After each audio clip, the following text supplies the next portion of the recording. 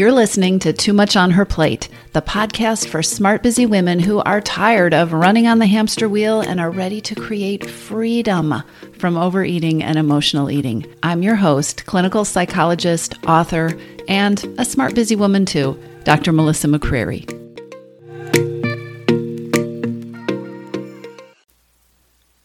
So let's talk about the overeating that happens when you're mad or when you're frustrated.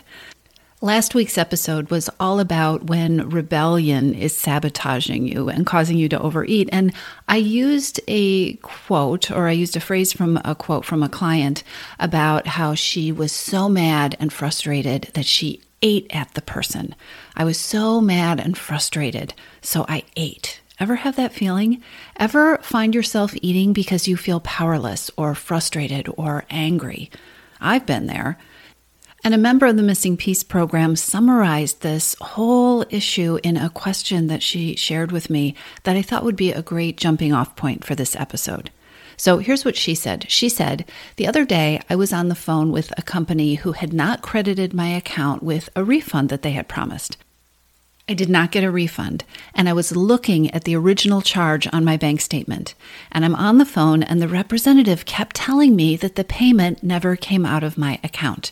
And I told her, I'm looking right at it. I'm looking at the debit. And she never got it. She said, when I hung up the phone a little bit later, I was so angry, and I went straight to the refrigerator, and I got a pint of ice cream, and I ate it. I was in the refrigerator getting the ice cream without allowing myself to think about what I was doing. And she asked, how can I short circuit this? How can I interrupt this? I really dislike being told that I'm not seeing what I'm looking at on my bank statement. And I know that anger is a tough one for me, and it's something that really triggers overeating. So if you can relate, this episode is for you. We cannot create a world where you are not going to feel angry. That is called being human, right? But we can talk about how you can prevent emotional eating when you're feeling frustrated or angry or when you feel powerless. There are 4 steps I want to go through with you, 4 steps that I think are going to be really helpful. But before I do that, I want to highlight the one key strategy that my client who asked the question, we'll call her Meg, I want to highlight the strategy that she is already using because it's really important that you see this. In asking that question, she was doing something different. Instead of getting lost in self-blame or guilt or frustration with herself for what she was doing, she's using that experience that didn't go well, eating the pint of ice cream, to learn something that will help her succeed. She's being curious.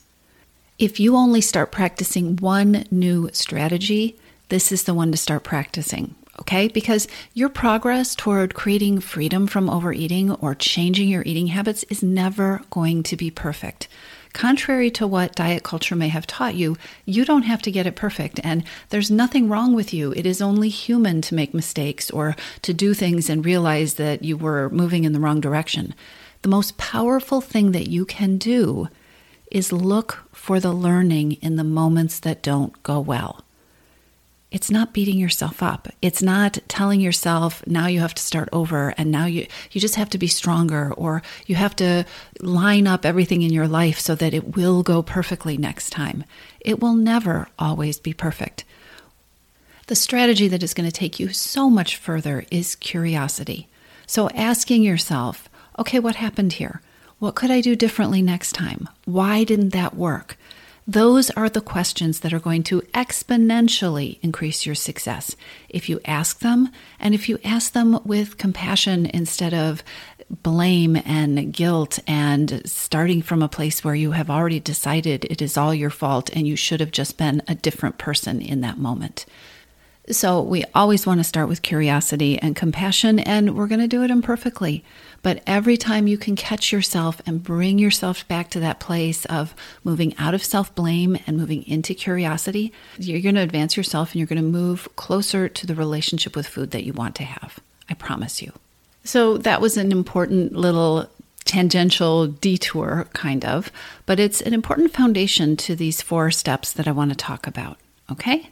So 4 steps that you can start practicing imperfectly if you find yourself eating when you're mad or frustrated or feeling out of control. The first step is, I know, easier said than done, but even thinking about this step and practicing it when you catch yourself is going to be helpful. Step number 1 is to stop. When you're angry or frustrated or feeling powerless, it is quite likely that you are also emotionally activated. And being emotionally activated is not just a phrase. It affects your brain chemistry. Your brain chemistry is affected when you get very emotional and reactive. It affects the way you process information. You are in reaction mode, which is a prime setup for autopilot behavior or mindless behavior or old entrenched behaviors like emotional eating. It's reacting without thinking. So after you hang up the phone or walk out of the meeting or exit whatever the frustrating situation was, practice pausing just long enough to allow the prefrontal cortex, the smart part of your brain, the part of your brain that's going to help you choose a helpful next step. You need to pause long enough to let that part of your brain engage. Because if you don't, if you just keep right on going with the flow and reacting, you will be at the mercy of your lizard brain, your reactive brain. You're going to be at the mercy of your emotions, and you won't be accessing those creative problem-solving skills that you have. You're not able to access that part of your brain when you are in the middle of an intense emotional reaction. You also won't be able to access your capacity for self-compassion or even your meta thoughts and your interests that you have in changing your behavior. When you don't stop, you continue to be in reaction mode. You continue to be operating without accessing that part of your brain that allows you to make different choices. And when you don't stop, you are primed to move forward with those old automatic habits and thoughts around overeating. So this first step of stopping has such power behind it. And if stopping feels too big and it feels too dramatic, then use the word pausing. Think about pausing. And pausing can be as basic and as small as taking a few deep breaths and just acknowledging to yourself, I am so frustrated, or I'm feeling so angry, or I feel so powerless. So step 1 is a small stop. It is stopping and acknowledging to yourself what you know about what is going on. And that feeds us right into the second step, which is actually checking in with what you're feeling and needing or what you're wanting. Because when you stop, you might have some things that you know right away. I am so mad. I am so frustrated. And as you continue to take some deep breaths, it's helpful to ask yourself a little more about that. What is it that you're feeling? What is it that you're needing? And yes, chocolate might sound fantastic, right? That might be your first reactive lizard brain kind of response. But this is the place where you get to go beneath the food or deeper than the food. Ask yourself, what are you feeling? What is the word that you would put to it? Meg identified her anger right away, and she can also check in to see if she's feeling anything else. And then she can ask herself what she knows about what makes her so angry in situations like this. Maybe she wants to ask herself, what does she make it mean when the person doesn't understand her? Or maybe she identifies that there are feelings in addition to anger, like feeling dismissed or being upset about not being listened to, not feeling heard. You might not be able to fix the situation, and that doesn't need to be your first step, or your next step actually, because we're on step 2, right? So you might not be able to fix the situation, and you don't want to go there. But fixing the situation may be very different from, and probably is different from, checking in with what you are feeling or needing or wanting and responding to those things. So can you find somebody who will listen to you, somebody who cares about you that you can talk it through with? Or maybe you need to scream in your car, or maybe you need to just be kind to yourself and reassure yourself that you deserve better. You don't deserve the treatment that you just had.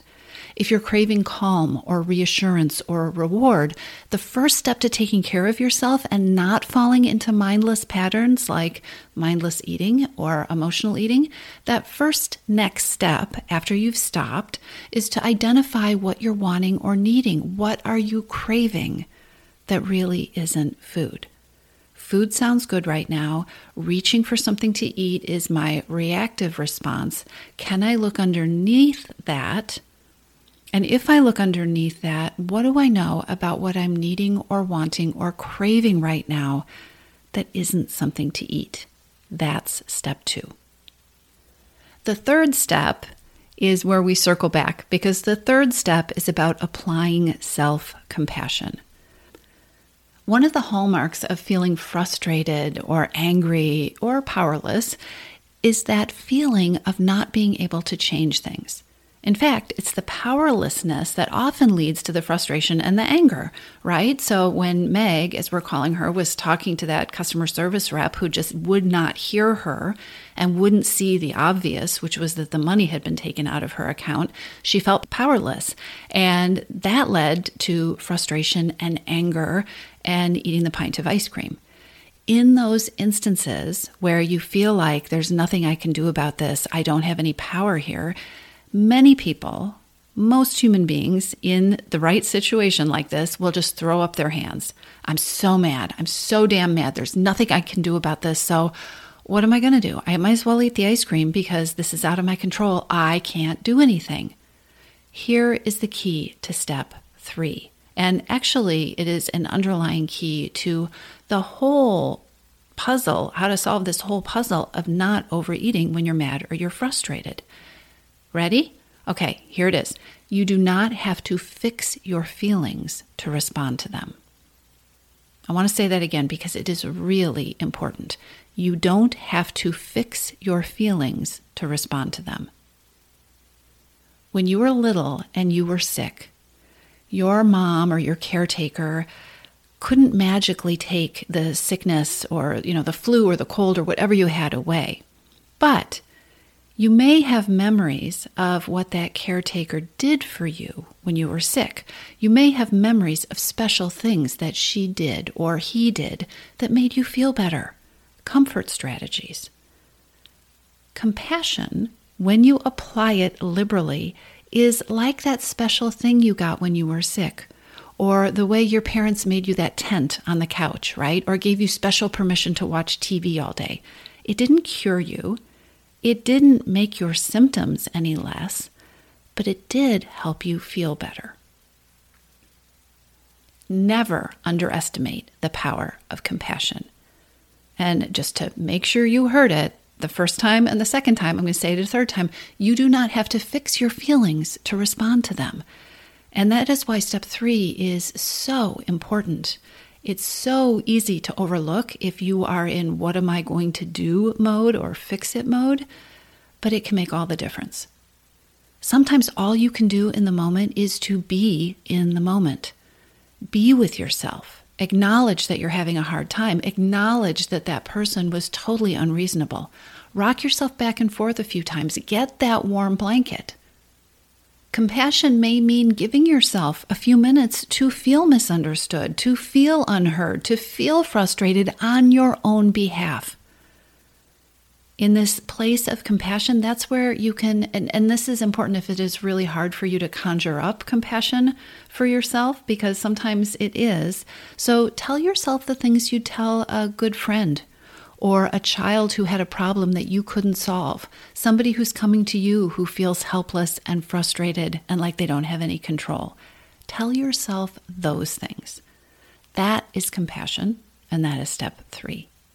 Okay, now step 4 is kind of where we get to the place where your brain probably wanted to go back at step 1. Remember? So step 1, you are in reaction mode. You are standing in front of the freezer. Maybe you have the pint of ice cream and the spoon in your hand, and your brain is going to tell you, okay, what else can I do? And then you go through that whole cycle of, I don't know what else to do. There's nothing else to do. I don't have control. Oh, might as well eat the ice cream, right? So now you have stopped. Now you have asked yourself some questions about what is going on underneath the must-eat ice cream feeling. Now you have applied some self-compassion or thought about self-compassion and allowed yourself to know and respond to your feelings separate from trying to fix the situation. Now you're ready for step 4. And step 4 is what I refer to as instead strategies. Instead strategies, that's kind of like your to-do. Instead strategies are your plan for what you will do instead of eating. Now, not doing something is the hardest kind of change to create. In fact, sometimes it is impossible. Having a plan for what you will do instead is much more effective and it's much easier. Now, there are a lot of ins and outs for creating instead strategies that work. And again, if you go right to step 4, it is very easy and reasonable sometimes for you to throw up your hands and say, I don't have an instead strategy. I don't know what to do instead. There is nothing I can do instead. Right? This is a complicated topic. In fact, there is an entire training on this in my You're Missing Piece program, which is where, because Meg was in the program, I directed her, and this is where she started working in addition to these other steps. And here are the 2 keys to start with when you get to step 4 and start to think about instead strategies. Number 1, deciding what to do instead of eating isn't the first step when you're frustrated, when you're angry, when you're feeling powerless. In fact, if you work your way through steps 1 through 3, if you don't let your brain just react and skip to step 4, because really you're in reaction mode, right? So your brain gives you 2 choices. I either fix this right now, I do something else, or I eat. Your brain's not ready for that. But if you work through steps 1 through 3, sometimes step 4 will take care of itself. Sometimes by the time you get to step 4, you either have a sense of what you can do instead of reaching for food, or you've already done in doing steps 1 through 3. You've already done something instead of reaching for food, and the urge has transformed itself, right? But if you skip steps 1 through 3, the instead strategy your brain comes up with, it is likely to be wildly off target and probably ineffective. So that is the first thing to start with. Don't start with instead strategies as step 1. Make sure you go through steps 1 through 3. Oftentimes, this last step will take care of itself. Okay? Here's the second thing. It is so important to remember that your instead strategy probably won't fix the problem. It might not erase it. It might not even ease your anger. You may still be angry after you come up with what you're going to do instead of eating. That's okay. What you need is not some perfect 100% instead strategy. What you need is an instead strategy that takes care of you, that takes care of you enough so that you can move on with your life and figure out what to do after that. Those are the 4 steps. So these are the 4 steps to begin to strengthen and practice if you are somebody who overeats when you're mad or when you're frustrated. This cycle of steps, this 4-step process, it works. You might not notice the results right away. You might find that you need to cycle through the steps a few times, keep coming back to them. And if you have deeply ingrained habits of emotional eating when you're angry or you're frustrated, it might take practice. It is going to take practice, actually, to recognize that need to stop and to actually remember to activate these 4 steps. That is okay. Starting to use the process and engage the process, that is a muscle that you need to strengthen too. Remembering to stop is often the hardest thing, but guess what? Just like everything else, you do not have to get this perfect. Give it time and give yourself grace and compassion, right? Breaking the cycle of emotional eating or overeating when you're mad or frustrated is worth it. If you're ready to lose your overeating and emotional eating habits and you are ready to step into a relationship with food that fits you, one that doesn't rely on willpower and deprivation, then now is the time to join Your Missing Piece. Enrollment is open and this is the perfect time to join me. Go to toomuchonherplate.com/freedom or just click on the link in the show notes. Your Missing Piece is the program where I show you step-by-step how to create freedom from overeating with a unique combination of psychologist-designed, personalized work with me, coaching, and smart strategy. You'll learn how to reclaim your power, ditch the diets, and create results that are built to last. Check it all out at toomuchonherplate.com/freedom, and I'll see you inside.